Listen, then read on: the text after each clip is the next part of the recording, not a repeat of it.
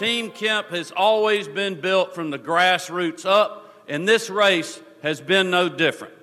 You have honored us with your time, with your efforts, and with your resources, but most importantly, with your belief in our campaign, and we cannot thank you guys enough. God bless you all. Thank you. I seriously did think we had a chance, because when I really thought about it and dug deep and thought about the situation where we were, in my heart of hearts, I didn't think that the experts were really looking at this the right way. My thinking was the vast majority of Georgians are looking for honest people for elected office. We could not have done this. It would not have happened without each and every single one of you here tonight and all of you watching on TV. Your thoughts, your prayers, and your support, and your votes have allowed us to win the Republican primary tonight outright.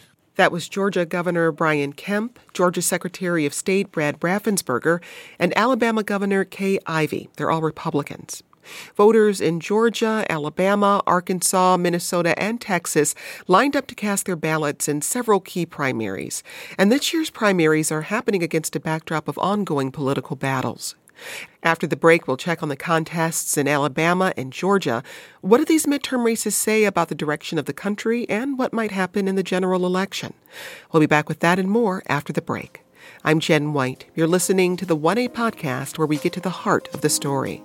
Remember to join future conversations, download our 1A Vox Pop app, and leave us a voicemail. This message comes from NPR sponsor BetterHelp. Life can be overwhelming, and many are burned out without even knowing it. Struggling with work or any of life's roles can lead to a lack of motivation and detachment. Prioritize your mental health by talking with someone. BetterHelp Online Therapy offers video, phone, and live chat sessions with a professional therapist, and it's more affordable than in-person therapy. Get 10% off your first month at betterhelp.com/1A. We're discussing the latest round of primaries in Alabama and Georgia. Joining us now is Reed Wilson. He's a national correspondent for The Hill, based here in Washington. Also with us is Cody Short, a local government and communities reporter for WBHM, a member station in Birmingham, Alabama. So, Reed, first, what were the big takeaways? Well, it was a good night to be an incumbent, especially in Georgia and Alabama. It was a good night it was a bad night to have former President Trump's endorsement in Georgia. You know, I don't think anybody was surprised that Governor Brian Kemp won renomination. It looked like he was on a glide path there. So did Attorney General Chris Carr. Former President Trump endorsed his opponent, but didn't really put any muscle behind that. The thing that I think really surprised everybody was Georgia Secretary of State Brad Raffensperger. And you heard him there in the second clip talking about Georgians wanting honest elected officials. He had been the most vocal opponent of Trump's big lie that he had won the 2020 election. And he was facing a congressman named Jody Hice, who had Trump's endorsement. Hice had spent a lot of his own money on the race, too. And Brad Raffensperger not only won, but he won with more than 50% of the vote, which means that he will not go to a runoff election against the second-place finisher there. A lot of southern states still have runoff elections on the books.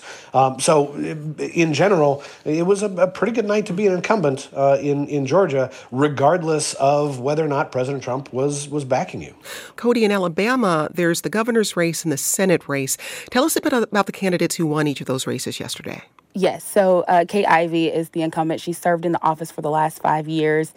She originally served as a lieutenant governor until 2017, when former Governor Bentley resigned. And then she ran for a full term in 2018 and now is up for re-election this fall. She's been labeled as one of the most conservative and oldest governors in the country.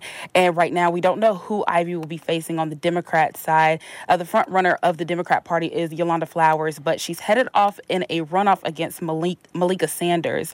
it's unlikely that either one of them will win the general election, since Alabama has not voted a Democrat into the governor's seat in about 25 years.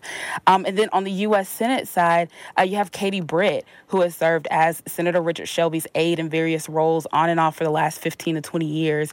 And she led in the polls with securing almost 45% of the vote. Her opponent in the race is Mo Brooks, and that's who she'll be facing next month in a runoff election. And Mo Brooks has served as a congressman in Alabama for the last 11 years and was initially backed by former President Donald Trump. Trump eventually withdrew his endorsement once Brooks started slipping in the polls. And Brooks has also made national headlines in the last few months because of his involvement in the January 6th insurrection. He received 29% of the votes, and the winner of that race, of the U.S. Senate race, will face Democrat Will Boyd. So, Cody, what are the stakes of these primaries, and why should the rest of the country pay attention to Alabama? Yeah, I believe Alabama has always been a symbolic state as to how conservative or how far right the Republican Party is. Also, it tells us how much influence former President Donald Trump has in these state elections. Similar to what we saw in Georgia, I don't think that voters really cared about the endorsement. He also spoke out against Kay Ivey, and he actually didn't back up anyone in this state's primary election, but Kay Ivey still won her primary seat, and Mo Brooks is headed to a runoff. And additionally, we have Richard Shelby, who has served as the U.S. Senator for the last 36 years and was considered a very powerful Republican. He brought in a lot of federal dollars to the state, and so not having him to represent is considered a huge loss. But however, he's supported Katie Britt in replacing him. Now, Alabama put new election laws to the test this primary season. Is it clear what impact, if any, they had on the primaries? No, it doesn't seem that there's been any direct impact. Alabama Secretary of State John Merrill decided to change the way votes were tabulated. And initially last night, there was a slow start in election results coming in. But at around 10 o'clock last night, we had over 60% of all the votes in, and we pretty much knew who was going to win in each category. Now, Reed, Cody alluded to what we've seen in Alabama and other states, this so-called race to the right, where conservative candidates have scrambled to prove their far-right credentials. What did you observe in Alabama around that specific issue? Yeah, Cody brings up a great point there. In both Alabama and Georgia, let's focus on the incumbent governors here. You know, Governor Brian Kemp, Governor Kay Ivey are both solid conservatives. I mean, they're on the sort of center-right side of the Republican Party as it exists today. In both cases, Governor Kemp and Governor Ivey signed a raft of legislation this year that was basically catnip to their most Republican cohorts. Governor Kay Ivey was one of the first to sign a ban on transgender girls in women's sports, and that law was the first one of its kind to actually take effect in Alabama.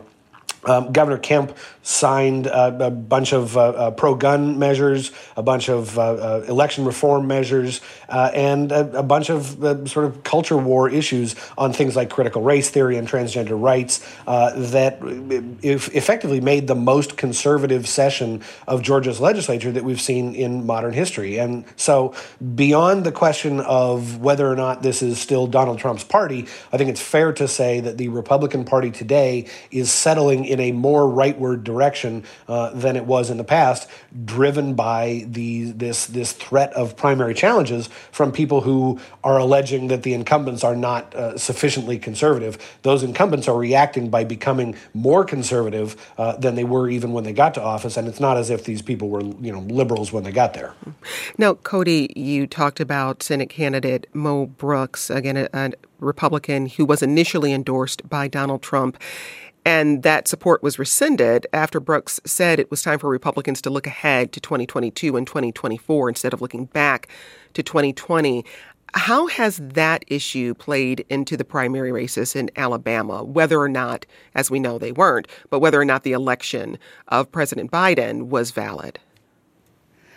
Yeah, I mean, from what I've heard from voters directly is that a lot of them agree with Mo Brooks. But also, like I said earlier, former Donald Trump's endorsement didn't sway voters per se.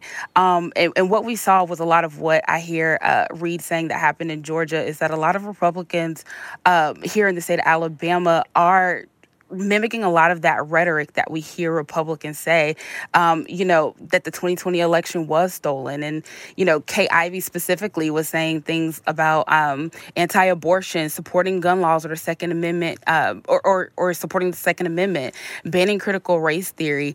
We saw this across all the races, governor and Senate. So, and Cody, when you talk to voters in Alabama, what issues are top of mind for them? Are they concerned about those things, or are they more concerned about kitchen table issues?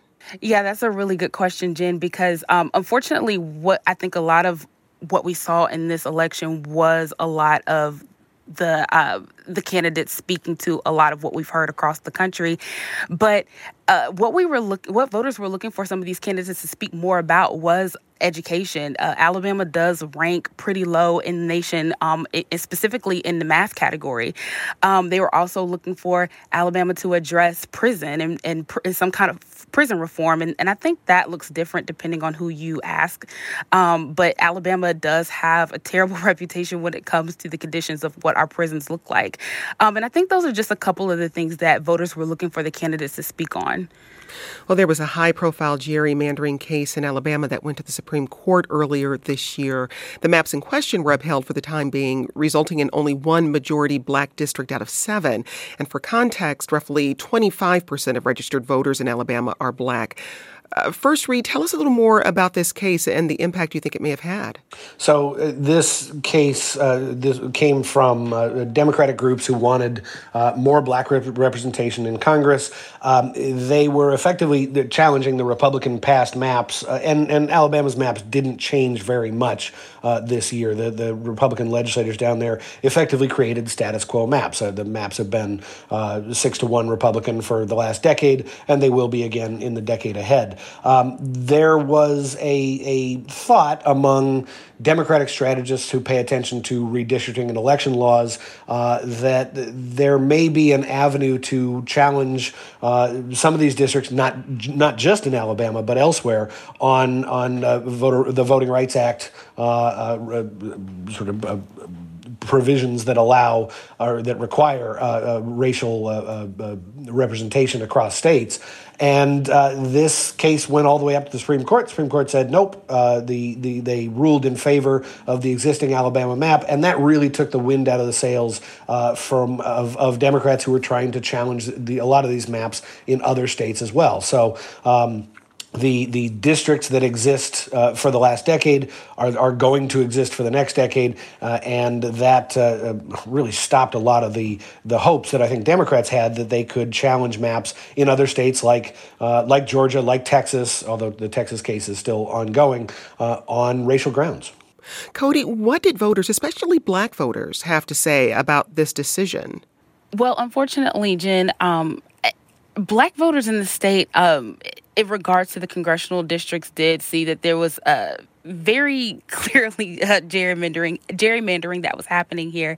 There was no question in doubt about that. However, I do feel like black voters here, along with a lot of Democrats, are feeling just really disengaged and feeling hopeless when it comes to anything in regards to opposing Republicans. Like I said earlier, Alabama has not voted a Democrat into the governor's seat in almost 25 years. Even when you look at the polls for the Democratic candidates in the races, those numbers are very low. And so I think that a lot of people are just really disengaged and not really feeling hopeful as to what they can actually do to make a change in some of these issues that are arising in the state. Reed, when you look at Alabama compared to other primaries writ large, what similarities do you see, and where's Alabama unique? Yeah, one thing that I thought is most fascinating, and Cody touched on this earlier, is that Katie Britt finished first in the Senate primary there. Katie Britt is, Richard Shelby's former chief of staff, as establishment Republican as you can become in this sort of atmosphere of populism and upheaval. And she finished first, and she is pretty well positioned to win the runoff election. Along with the Georgia primaries, in which Governor Kemp, Secretary Raffensperger won their renominations, I think there's a substantial case to be made that Republicanism, as it existed pre-Donald Trump, is still a major factor in the party itself and for these primary voters. There are a lot of primary voters who are, if not completely ready to discard former President Trump, at least ready to move on from the last couple of years of angst over the 2020 election results and his effort to completely reinvent the party in his own image. There are still plenty of voters who are conservatives and for whom ideology matters more than the personality of a former president who sucked up so much oxygen from the room. So I think this is these are results that are going to put the wind in the sails of other candidates who pre-Donald Trump you would have considered regular establishment Republicans. Cody, what are you watching for between now and November, especially in light of what you described as a feeling of being sort of checked out on the part of certain voters and Democrats? What happens between now and November? Right. And, I was actually speaking with my editor about how, I grew up here in Alabama, and I remember there was a time when, Republican candidates used to sway liberal voters or Democratic voters. And now what we see is that a lot of those candidates are just writing off anybody who identifies as liberal or Democrat. And so what me and a lot of other people, Republican or Democrat, are looking for these candidates to speak to to people on both sides of the aisle, being able to speak to those education issues, being able to speak about prison reform and what's going to happen in regards to even gun laws, like what's going to take place to making sure that people are safe. And I think also we mentioned that Katie Britt is in the lead when it comes to the upcoming with the runoff election. But I think we're also going to be seeing what is she going to be bringing in terms of filling the void that Richard Shelby is leaving behind. I mean, 36 years in office, he's leaving a legacy here. So people are definitely wanting to hear what is she going to do for the state of Alabama. That's Cody Short. She's a local government and communities reporter for WBHM. That's one of our member stations in Birmingham, Alabama. Cody, thanks. Thank you. We'll hear more from our guests and from you in a moment. A reminder to have your questions answered on future topics or just to let us know what you think. Tweet us at 1A.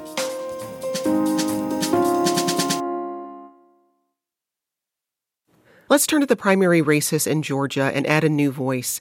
Greg Bluestein is a political reporter for the Atlanta Journal-Constitution. Greg, welcome back. Hey, thanks for having me. So there are three primary races in Georgia. We have the Senate race, the governor's race, and the Secretary of State's race. Let's start with the governor's race, which has gotten a lot of attention. First, remind us who the players were in that race, Greg. Yeah, the players are Governor Brian Kemp, the incumbent Republican governor, who beat Stacey Abrams back in 2018 in one of the closest gubernatorial races in Georgia's history. And David Perdue, the former U.S. senator who is backed by Donald Trump, was a conservative rock star in his own right when he won the 2014 election, allied himself very tightly with Donald Trump in the 2020 election, lost that Senate runoff to Jon Ossoff in 2021 that helped flip control of the chamber to Democrats.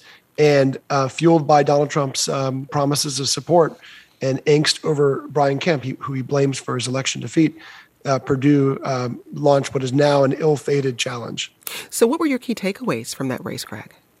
One is it's really hard to beat an entrenched Republican incumbent with a very long conservative track record. Donald Trump's had success in open races and against unpopular incumbents, but in this case, he met his match with Governor Brian Kemp, who used the levers of power to his advantage in a full way. I mean, from bill signings of conservative wish list agenda items to economic development announcements. The governor announced the two biggest economic development projects in Georgia's history in the last 6 months, even to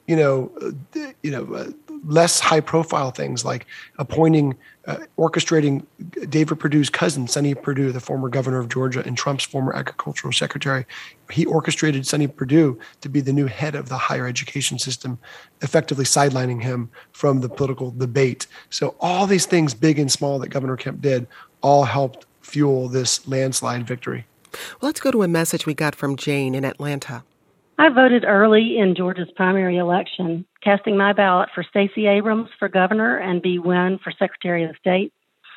I feel like our democracy is threatened by false information and propaganda coming from both within and outside our country, and by election policies driven by bigotry and self-interest.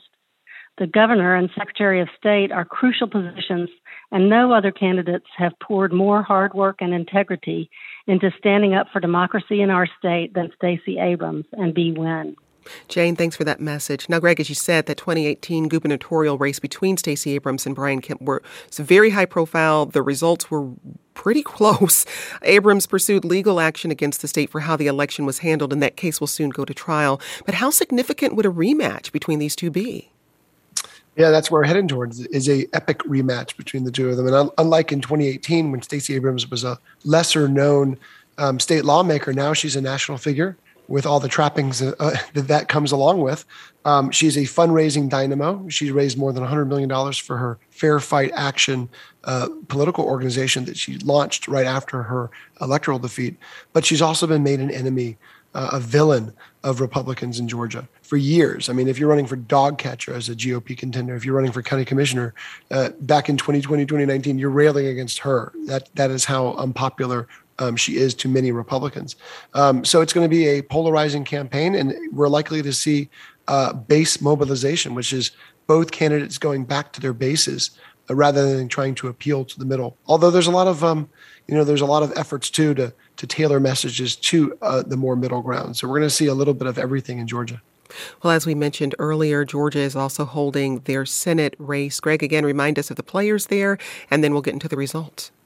Yeah, Senator Raphael Warnock was the other victor, other than Jon Ossoff. He was the other Democrat in Georgia who swept those January 2021 runoffs that flipped control of the chamber. He is the pastor of Ebenezer Baptist Church, MLK's, Martin Luther King Jr.'s spiritual home, the first black U.S. senator in Georgia history, and won a special election, which meant he only won a 2-year term. So now he has to win an entire 6-year term in November.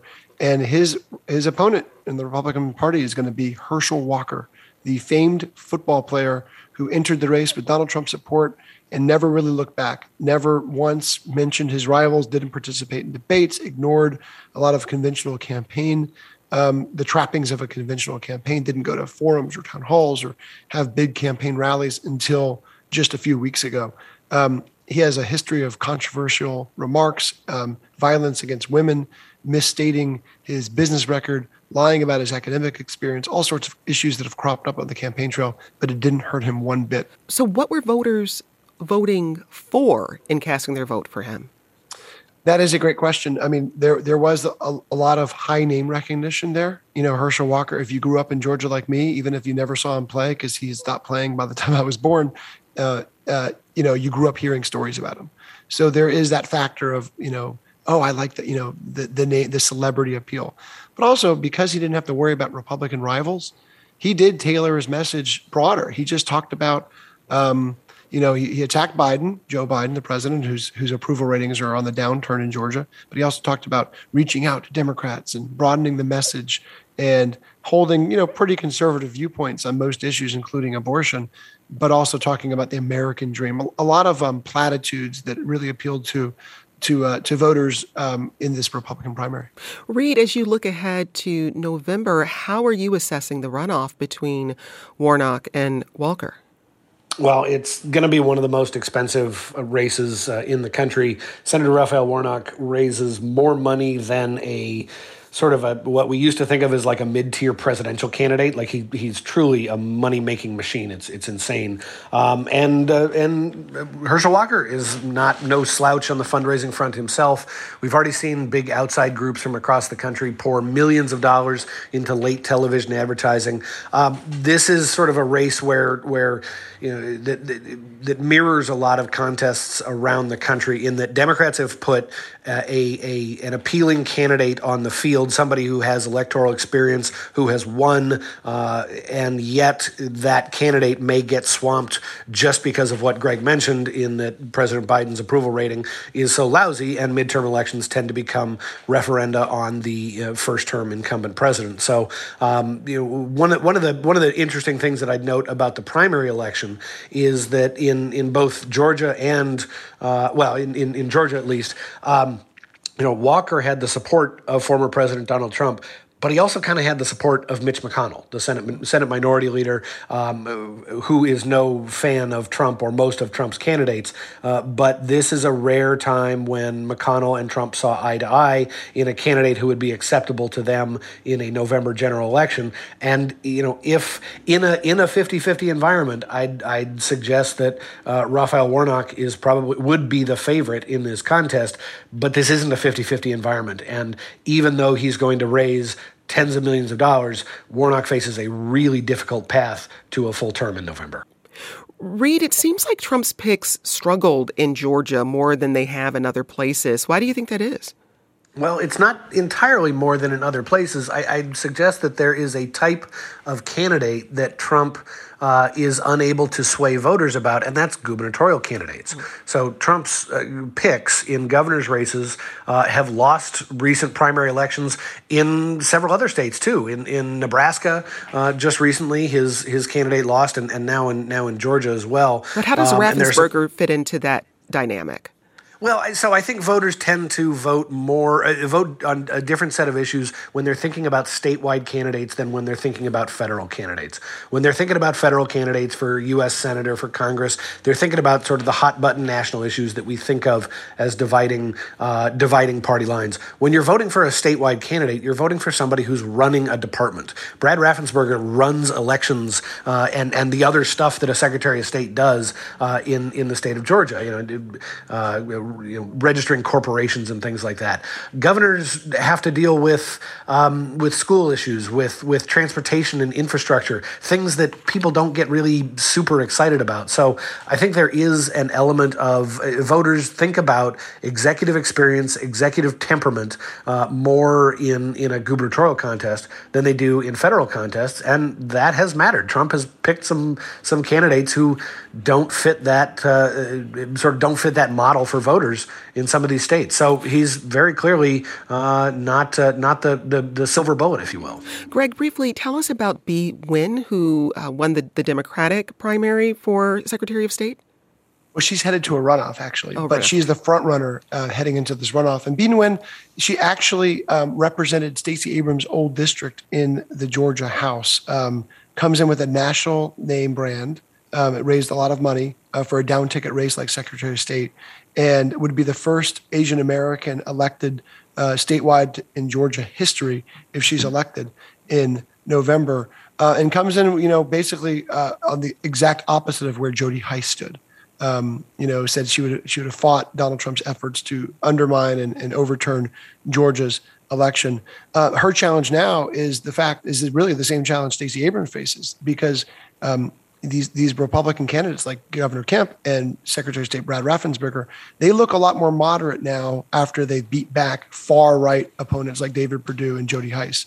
And so her challenge is to energize Democrats and say, hey, these people, because tens of thousands of Democrats crossed over and voted in the Republican primary for these very candidates. So her challenge is now to rev them back up and say, hey, I know you just supported these guys, but you need to oppose them in November. Reed, very briefly, what upcoming primaries are you paying attention to? Well, we got actually. I was gonna spotlight a few others that happened last night, if that's okay. We've got about 30 seconds. Sure.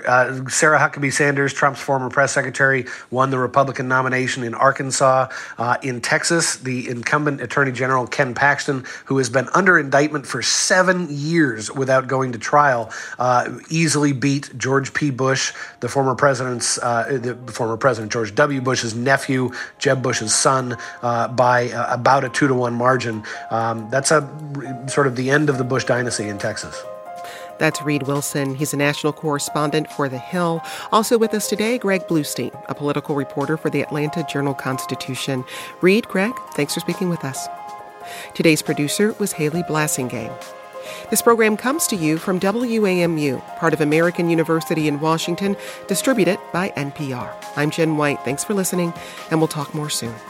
This is 1A.